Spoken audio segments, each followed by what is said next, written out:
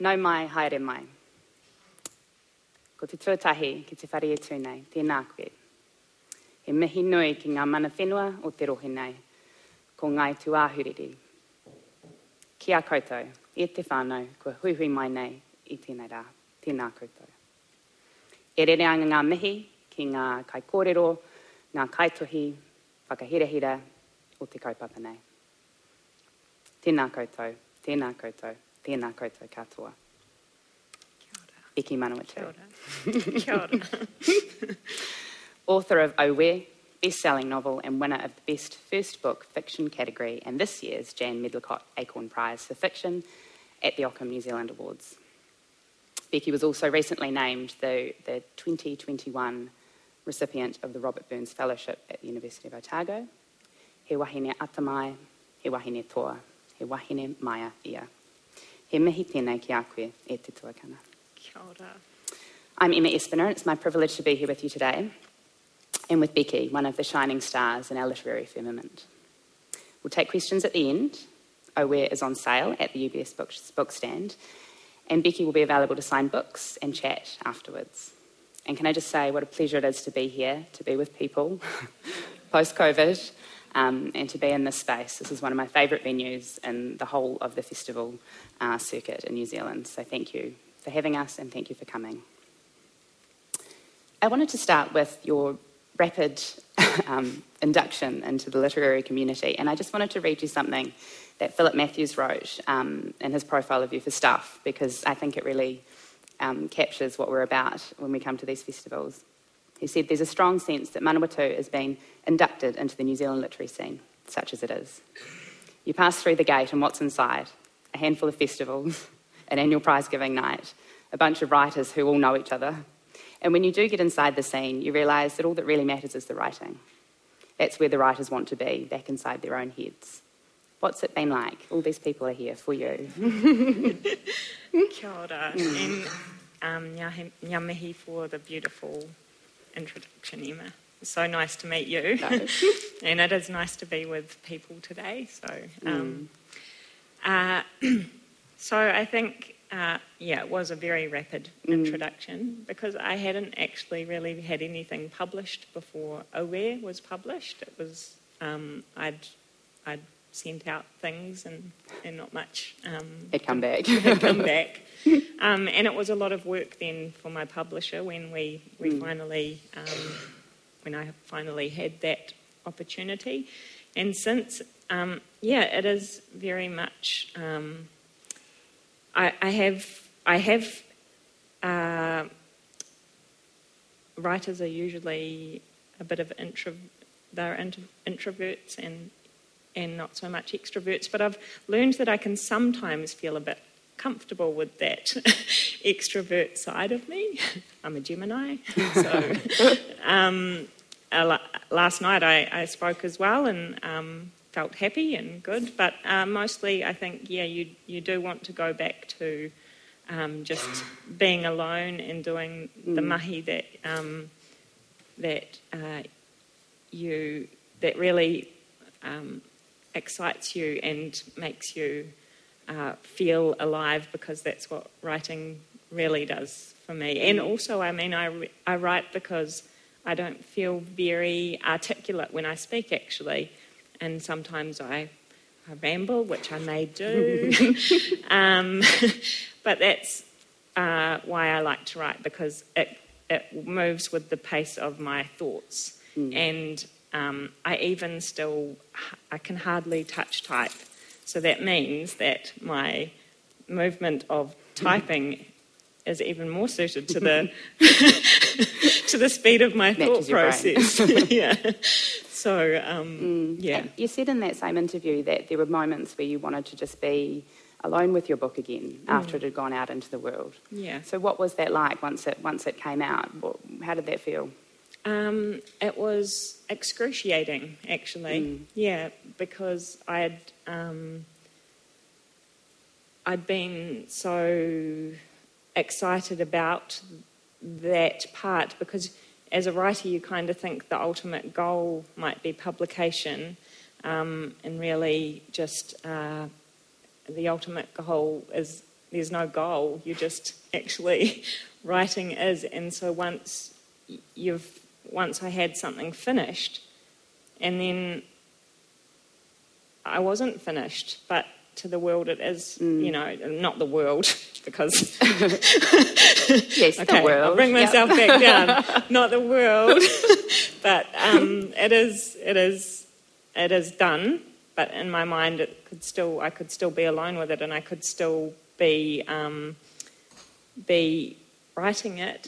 But the good thing is that it's given me an opportunity to learn from that place. Yeah. Yeah. Why did you write this story? I wrote this story because I had some mamai in me, and I think I wrote it because I wanted to connect with people that I had lost connection with. And I mean, I did read something recently, a blog where someone talked about therapy, not writers who use their writing as therapy.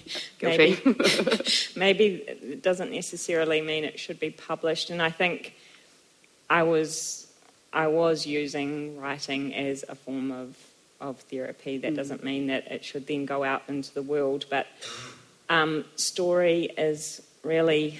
And I had a conversation with a friend today about poetry and fiction, and how, a novel is, you're trying to create a narrative, and that means you use plot, and you're trying to move the narrative forward all the time, and how that can soothe writers when they're trying to clean up the mess that life is. Yeah. And that's why poetry sometimes feels more true to life, because it can remain a bit of a mess, whereas a novel you try and clean it up and make it to try and understand the world, I guess. But that was that lovely quote I think someone had written to you, or that the story is one person in pain telling another person in pain. Yeah. Yeah. And I thought of many people, at different points of the writing process. I thought of different people I was writing my pain to theirs, and that included my husband, that includes my sisters, and my cousin, who I lost at a young age. So there's.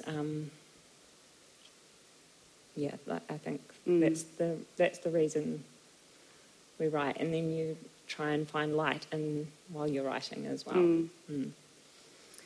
And we're talking about this in Christchurch, which is where he was, right? Yeah. So what's that been like, being here?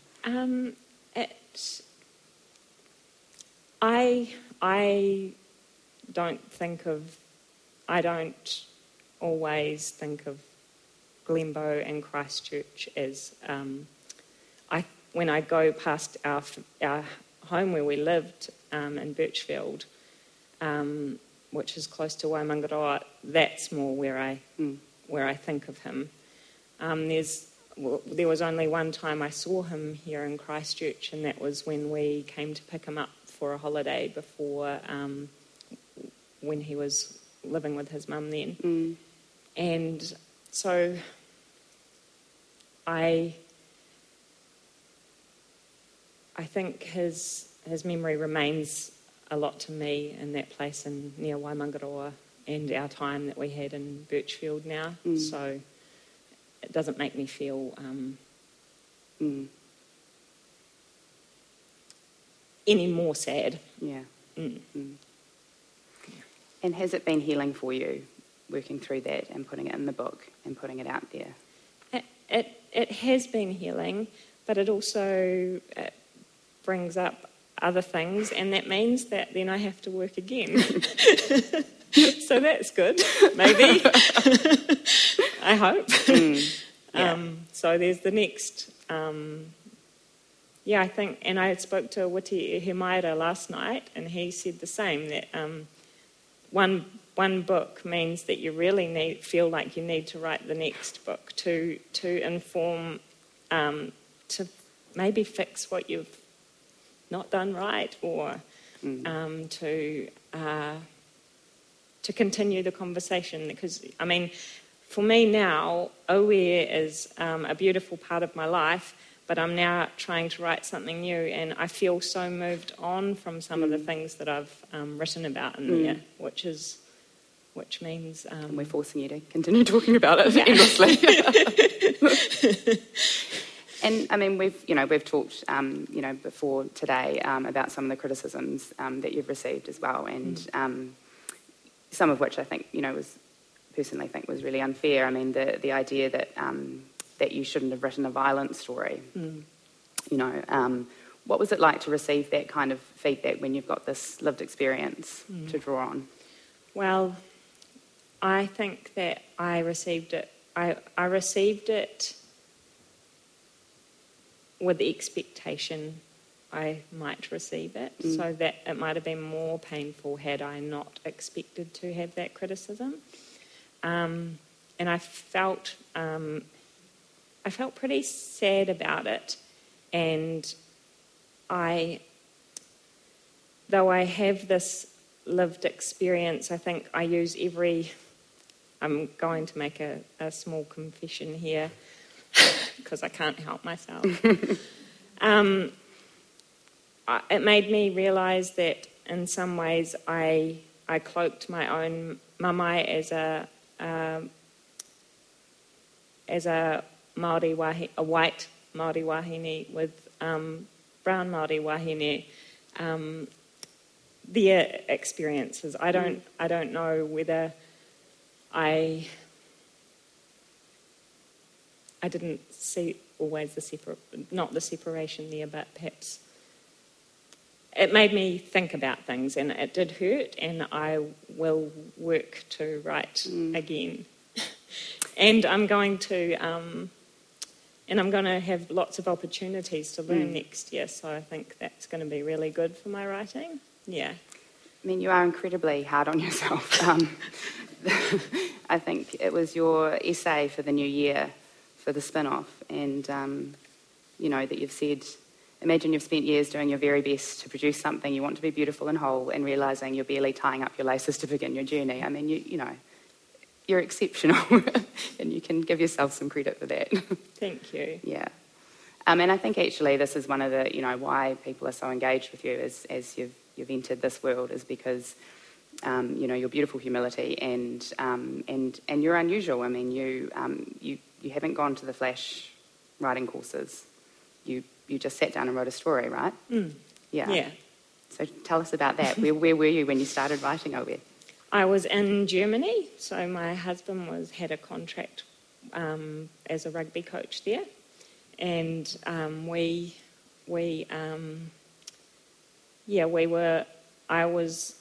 I think part of my desire to write the story was because I was far from Aotearoa and I missed home, and I felt isolated a lot. So that's why there's a lot of theme of isolation in the book, and so I started writing because I had this desire to write, and I've always had this desire to write something big, and I thought, well, I've got, I'm not going out with, my mates at the weekends much at the moment, because, I had friends. I wasn't a loser or anything, but nothing wrong. That was a bad choice of words, but,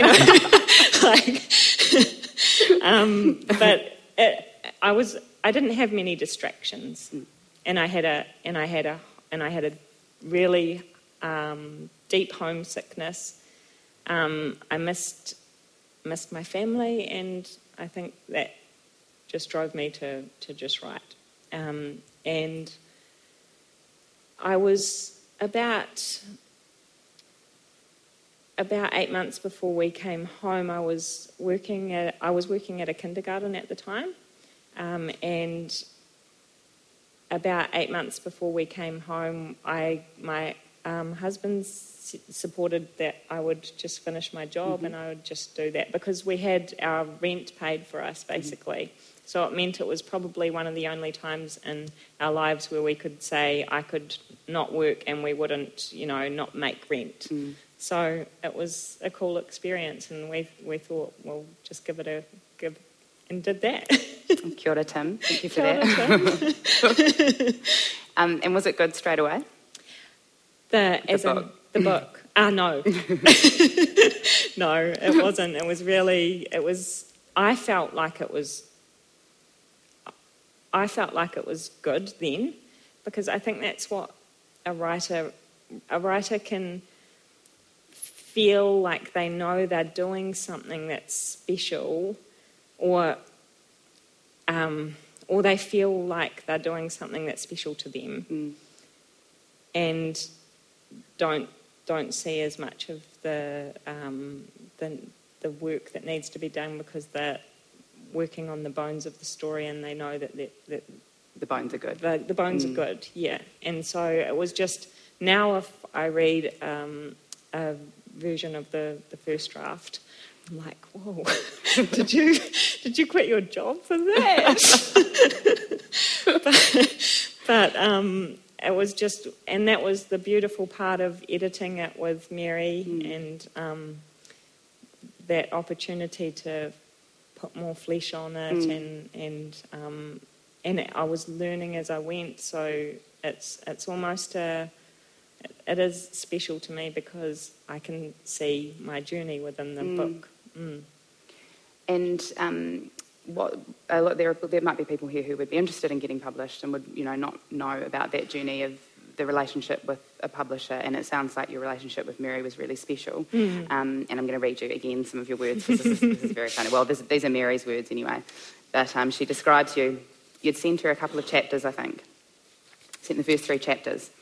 And Mary's telling this to Steve Braunias at Newsroom, said, Becca emailed again on November the 8th, 2016, and sent the first 3 chapters. It took until New Year's 2017, and at this point I thought, God, you must have been just waiting, tense, for me to read them. On January 4, I emailed her, I think you have talent as a writer and the audacity of a novelist. I asked for the whole manuscript, a hard copy, if possible. 2 weeks later, she turned up to our office with a printed manuscript clutched to her chest. She was slender and in her 30s, with a Rachel Hunter toss to her tumble of blonde hair. She looked tired and a bit weary and had a wild look in her eye that I took to be determination. She told me later that she had a hangover. And you drove that from somewhere ridiculous to get it. You felt it was important to deliver it by hand, didn't you? I did, yeah. I already knew that my work didn't appear to be very, there would be mistakes there. And and I wanted, so we were going up there anyway to Wellington from Westport, where we live. And so I just thought, when she said she would like a hard copy, is Mary here? She's somewhere here. Yeah. When she said she would like a hard copy, I thought, well, I have this chance that I'm going to Wellington, and I wanted her to see me as a human, not just an email, but like a human, and we could make eye contact. Ka nohi ki te ka nohi. It's very Māori. Yeah. And then I felt like it would just, it did, didn't it? I don't know if we'd be here if I hadn't done that. And she looked after you, right? Because it was, from what I've read, it was quite a intense process getting the book to, the one that we've read. Yeah, it was. Yeah. Lots more lots more editing than a normal. That's not a good word either. We don't. Loser, normal. This isn't being recorded, though, is it? It's going out on the podcast. Yeah, kia ora. Then it had more drafts more edit rounds than usual. Yeah. Yeah. My session tomorrow is with Dr. Eileen Merriman, and I felt a bit sick when I read that she takes 3 months on average to write a book. I know. Yeah. Yeah. It's not how you roll. No, mine was years with some time out, and with that editing, I think that took a long time too. Yeah. And have you had writing mentors? I've had Tina Makareti was one of my mentors. So initially, I was still living in Germany when I finished the manuscript, and then I posted it to NZS, the New Zealand Society of Authors. They have a manuscript. What's the word where you Review? assessment? Oh, yeah. Assessment. So I sent it to them, and I won one of 13 that you can get for the year, which they do, by the way, if there's any writers looking for help. So they give out 13, usually it's 13 assessments per year. And I was given Tina Makareti as my, so that was really special. And when I still have the hard copy of the manuscript she sent back with notes scribbled in the margins, help on just, and I have to say this because, she only helped me on the first draft. So that means that, she could only help me with my mistakes that I initially made then, So, and she was great. And then I had Renee gave, Renee's here too. Hi, Renee. Renee gave an assessment too when Mary asked her to read the I don't know what draft that might have been. There were actually quite a few drafts. And Renee gave an assessment which I was able to use some of her help too. And then I also had a year at Nelson Marlborough Technology Institute of Technology, and so had some mentorship through with my peers there. Yeah, I think thank you for being honest about that, because I think it's good for people to understand how much work goes into them sometimes. Yeah. There's a little bit of magic, but mostly just really hard work. Just really hard work. Yeah. And I'm interested, what's Renee like as an editor or as a... She's terrific, yeah. She doesn't muck around though, eh? She does. Yeah. And Renee is more about, I do know that you gave a little assessment of my speech that I was going to give on last night, that it was stop being so self-apologetic. That sounds like her. Yeah, Renee is, I think she's more about just allowing people to say what they, need to or want to at that, time. Yeah, she's good like that. Yeah. Something I was thinking about, and you talk about, wanting to deal with stuff that's been personal for your family. A lot of writers wrestle with that tension between, the art and then also the consequences for the people that you love and the potential to cause more harm. Yeah.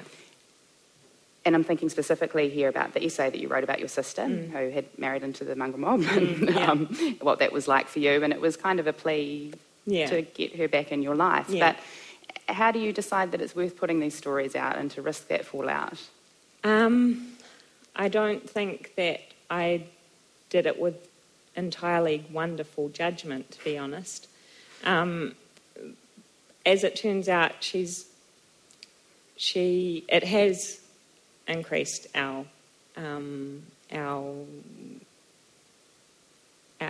I think she even felt surprised that I missed and loved her so much, and I don't necessarily know that I needed to do that through an essay.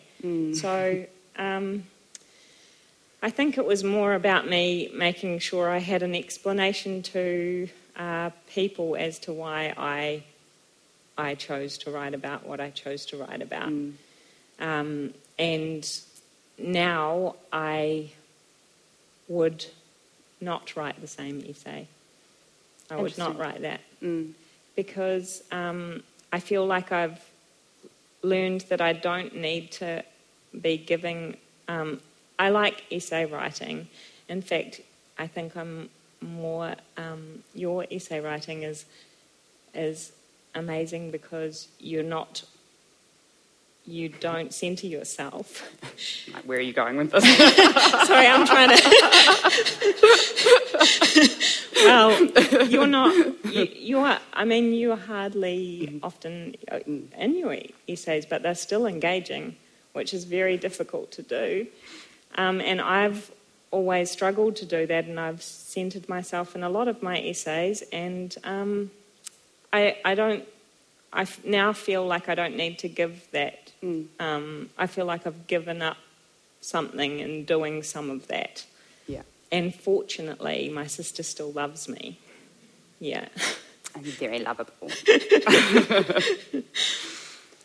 And because I've gone back over everything that you've ever published and thought that I would just quote it all back to you endlessly until you get sick of it and walk out. But in 2018, you said that you were only going to read New Zealand authors, or set out to. And what did you find when you went looking? It was actually...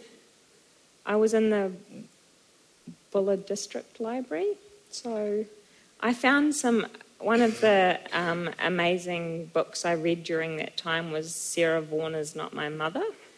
That is written by Mary Thompson, and it was about her struggle with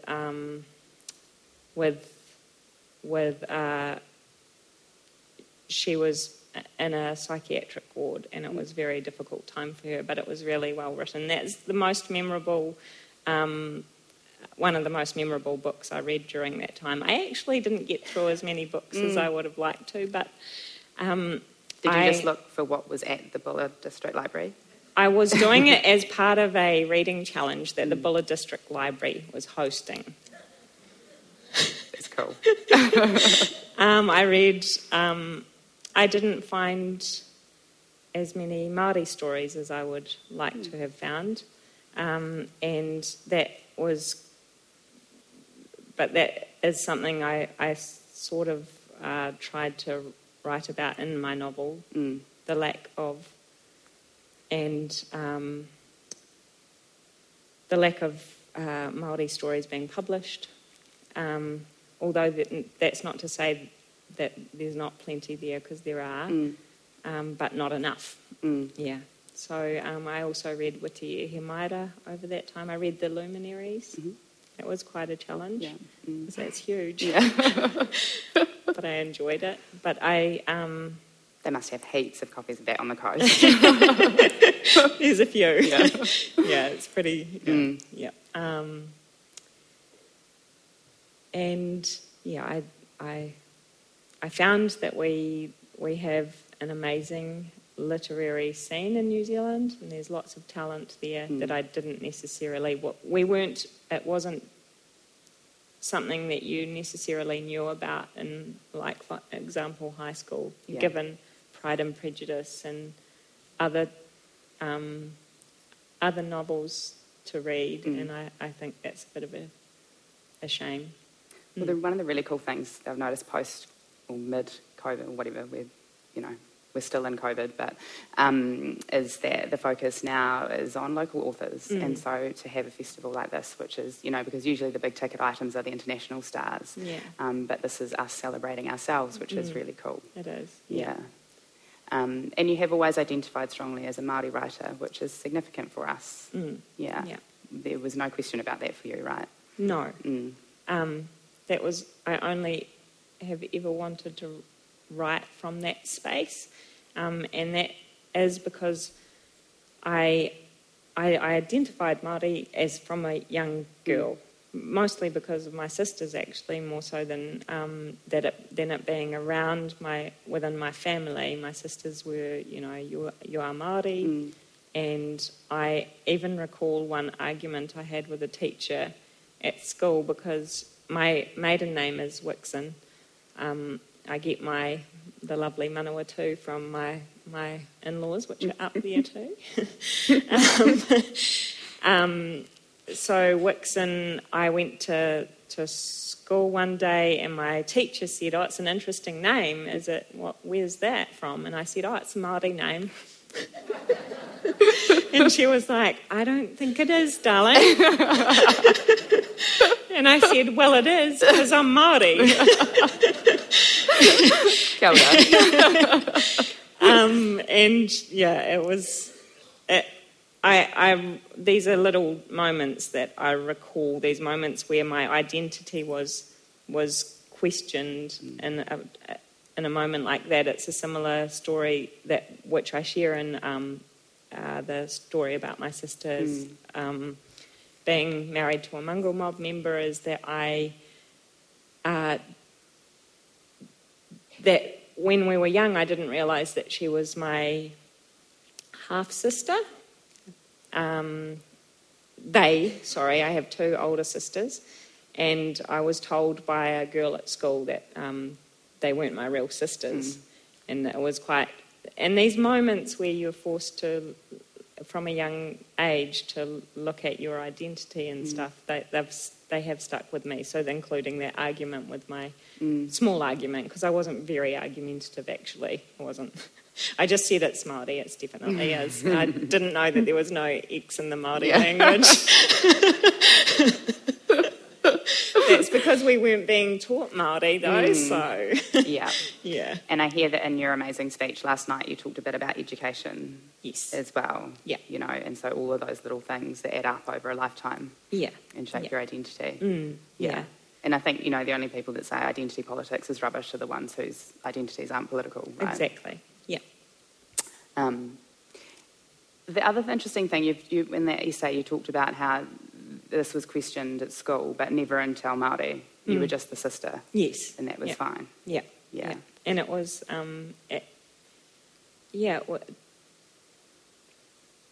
it was definitely when I was with my sister's friends who were Māori, or, you know, like, I just felt like it was more just, you're your sister. Oh, yeah. We don't need to really discuss why or the... And I found it was a little bit more of a Pākehā whakaro to discuss why or how is that... You quantify. Yeah. Yeah. Yeah. Tell us about your tāmoko.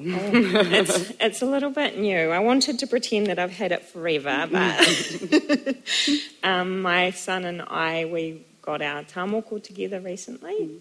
I've long wanted tāmoko, and I wrote to the... but, you know, it's an expensive thing to get. So... Unless your uncle does it. then it's not so Next much. time, yeah. Yes, yeah. So Rosie Edwards did this tāmoko for me and my son at the same time, and I had talked to her about moko kauai, and I just said, you know, I know I'm not doing that this time, but I just want to talk to you about moko kauai because it's on my mind, and I've gone into the bathroom, I've drawn it on my chin with mascara, and recently, kind of recently, yeah. And so when my son and I arrived, and she drew my tāmoko on. We had a discussion first. We spent a long time with her first, and then she said, "Do you want to see what I've drawn?" And I said, "No, I trust you." And she did it. And then she said, I've put your moko kauai here. And I did cry when I saw it, because she said, okay, you're not ready for it now, but I just want you to have this here so you know you are enough and you don't need to keep explaining yourself. Yeah. And the smaller lines are they represent either sporting achievement or new challenges, and I think it's new challenges. And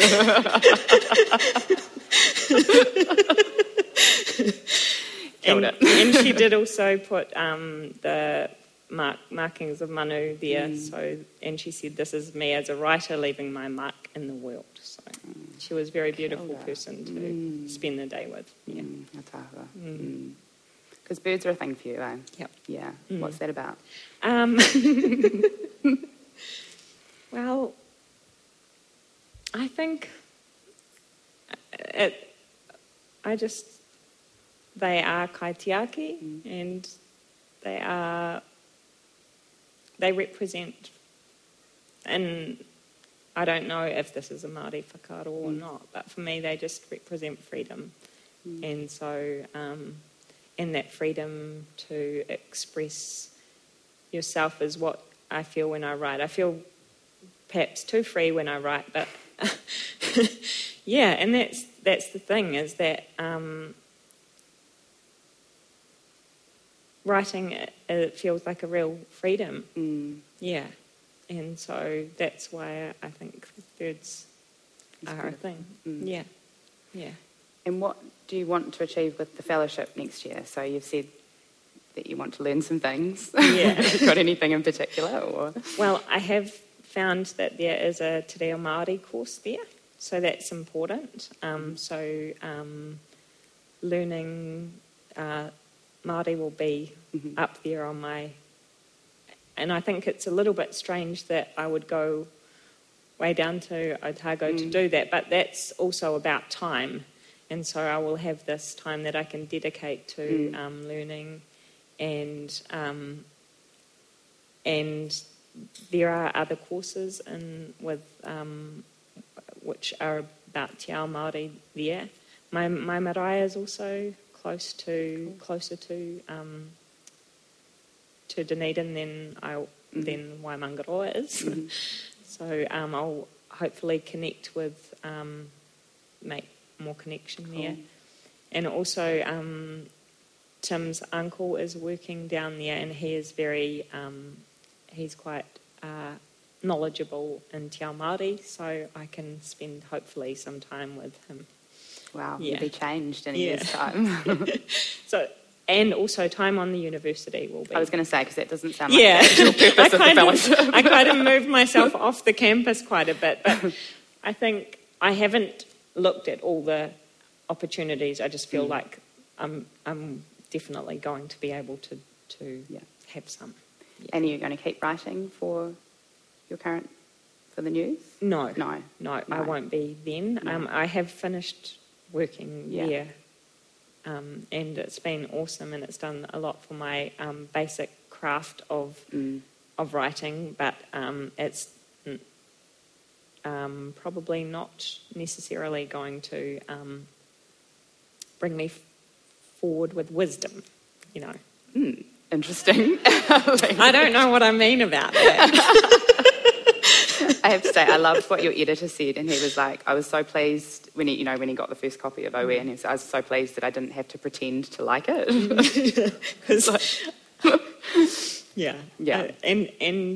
She doesn't do praise unless it's justify. I got that sense. Yeah. She's very. Yeah, I get slapped sometimes at work. Interesting. Yeah. Don't probably encourage that, really. No, it's really just a bit of a joke that we have between ourselves. Yeah. And you, this novel, you write essays, and then you had to go out writing poetry recently, and that was amazing. So, where are you at trying all these genres, and can you leave some to the rest of us?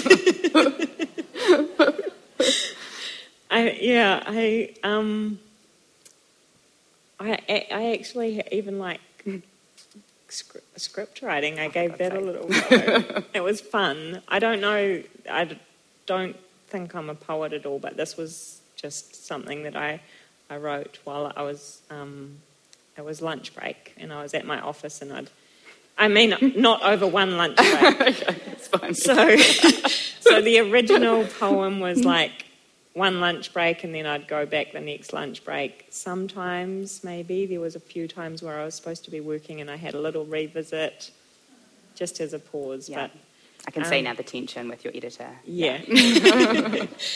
But I did enjoy writing that. It gave... it's on the spin-off, if anyone's interested. Yeah. I don't even know if it's a poem, but if Chris published it, then... Yeah, he knows his stuff. Eh? Yeah. And you said, after, this wise counsel from Witty, which we should always take on board because it's Witty, about the next project. So are you already there, or what are you working on now? I have already started the next book. So that's it is going to be a bit of a loose sequel to Oe, because I miss some of the characters. Same. and I just want to expand on, like I said, like when it's written and it's done and it's published and there's nothing more you can do with it. I just want to go back and do something more with it. So it won't necessarily have all of those. It won't definitely have all of those characters in it. It's more I'm looking at one or two that I feel like I want to do a little bit more by, and some. Are you figuring out what you're allowed to say? Some perhaps just bringing back of some balance, yeah. And when I spoke to Witi last night, he talked about how each book can be so different, and I've come out pretty hard with that one, and that perhaps my next book is, I don't know if soft is the right word, but it will speak to the same book, but Kia tau te mauri. Kia ora. Yeah. We're going to go to questions soon, so get them ready if you have them. Remember, a question has a question mark at the end of it. Look, I'm from Auckland. You have to give them that advice in Auckland. I do really like, I have said that you're extremely hard on yourself, but you also strike me as a real hustler, okay? Because you do these things and you say, I just did this and I drove across town and I delivered the thing. Where's that grit come from? I think that's the Gemini side, yeah. So I am both. And I'm always, and we all actually kind of are, but... all Geminis? No. No, but... We're light and dark. We're hustlers and we're sweet, and we're trying to use these qualities of being a human in the best way we can and keep them a bit in balance. But yeah, I definitely I know that there are two sides to my personality, sort of, in a way. You just weaponise them as the mood takes you, if it's appropriate for the time. I try not to, but yeah. And all of this stuff, the prizes, the people turning up to hear you, what does this enable you to do? Well, I suppose reflect, and and also I was given, I got money, so that means that life is a little bit easier. Yeah. So, but it gives me confidence as well. And it also means that when I write my next book, I maybe don't immediately, probably, I don't have to come to your office with it. There are some, definitely, it's paved an easier pathway for me, and I just wish there would be more easy pathways for more of our Māori writers. Yeah. What sorts of things were practically helpful for you when you were in that process of writing? Just thinking about the sorts of things that we can advocate for. Practically helpful. So having Tina's assessment, that was huge.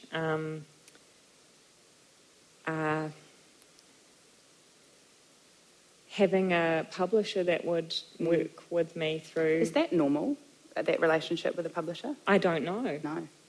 I have no idea. Yeah. I think... because I have been thinking about whether it's the nature of a smaller publisher that's... I feel like it probably is. Not to disparage any of the bigger publishers. But, but I think because Makaro only puts out 2 or 1 novel a year, that there is more attention given to that single piece of work. And I think, so though we're talking about what practically helped me, what practically would help others is if we had more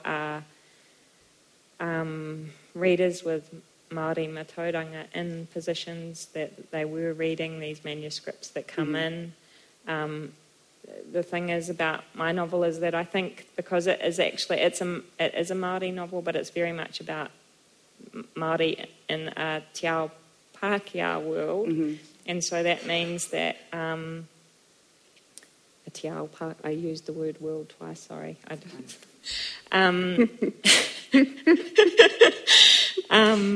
So that means it was accessible to a Pākehā reader, and I think that's very true of the novel, and I think that is part of its popularity, and that I would wish that there would be more readers who could see the Māori matauranga in another writer's work, and they would be able to say, this is something I have accessed, and it is something that should be published.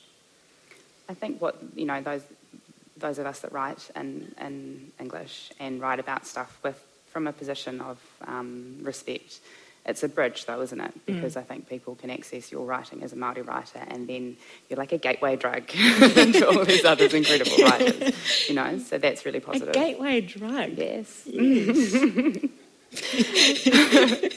Have we got, just signal if we've got any questions, otherwise I'll just keep going. Have we got any? Kirsty, I know you're there. Yeah, I'm sure you've got a question. I did want to ask you about what it was like being a rugby wife. Oh, it's mostly pretty good. Yeah. Mostly. Yeah. Yeah. It's had its moments where it's less fun. What were the wags like? They're not here. Oh, they're mostly pretty.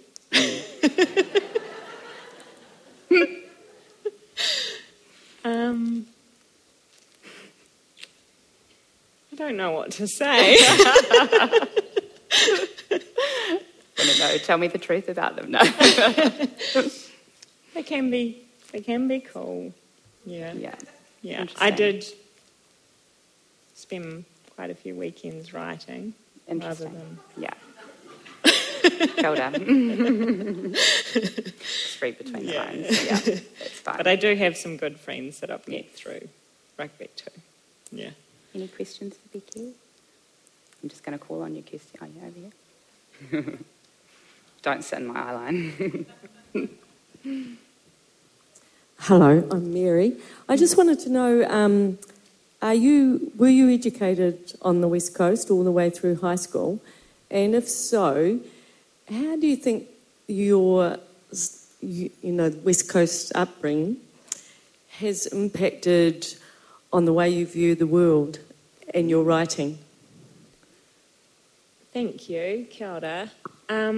Yes, I was... I went to Waimangaroa Primary School and then Bulla High School. And I think that being on the West Coast, it's... Yeah, you're surrounded by sort of wild nature, and I spent a lot of time outside, and I went fishing with my dad, and I think that is that connection to the whenua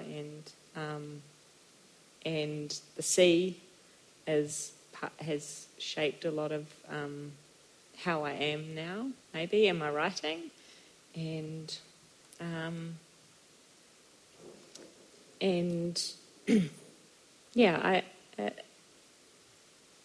I think that sort of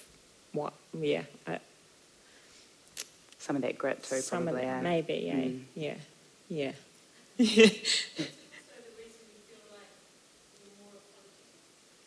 I don't know. I don't know whether West Coasters are that apologetic. I haven't come across that many apologetic coasters, but... Oh, do you? Did you? Oh, kia ora. How did you find it?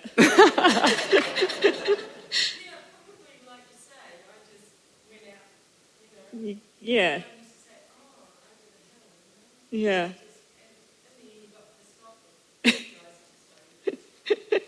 You do, yeah. Yeah, but it's not a bad place. I mean, we went back there, so it can't be that bad. Yeah.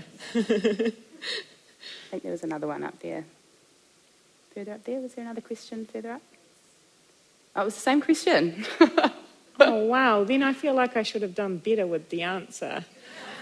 No, that was great. It was the West Coast loyalty, actually, because when that review on RNZ came out, my mum, so my whakapapa is West Coast as well, she rang me up and she was I'm going to write a letter of complaint to RNZ. She was like, they can't say that about Becky.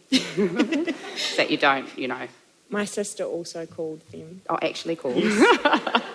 She did call them. Amazing. She was really grouchy. What did she say? I can't repeat it here. Oh. I think, the reviewer had criticised the South Islandness, which is like the absolute worst thing to do. Yeah. Yeah. No. I think she had some legitimate stuff there. Of course you do. Yes. Yeah. No, I took it on. I know. Yeah. Yeah. I was, yeah. Yeah.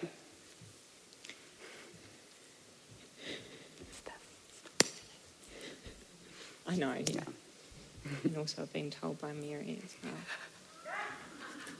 well. Kia ora, Becky. Kia ora. Ngā mihi nui kia koroa. Oops, as I toss my handbag at you. It's kind of leading on from that partai, I guess. I just wondered about the locations you chose for the book. As I read it, I wondered if they had special significance for you and why you chose that piece of the country to set the story in. Kia ora. Kia ora. So I think I know my locations were based on being with my whānau in Kaikoura, then that I had my sister in Te Kuiti, and I think I've since learned, and also, Renee, you use places that are made up so that you're not going on to other iwi whenua and using your fiction in places that you shouldn't. So here is an opportunity for me to say that my desire to have something based in Kaikoura, because I'd been there, meant that I also used other real places, and I would think about that before I did it again. But basically it was from personal stuff, and this is another reason why I think when I read the blog about using writing as therapy, and then you go and you have your own mess on the page, and so that will be something that's something I've thought about, and it's something that I will be thinking about in the future.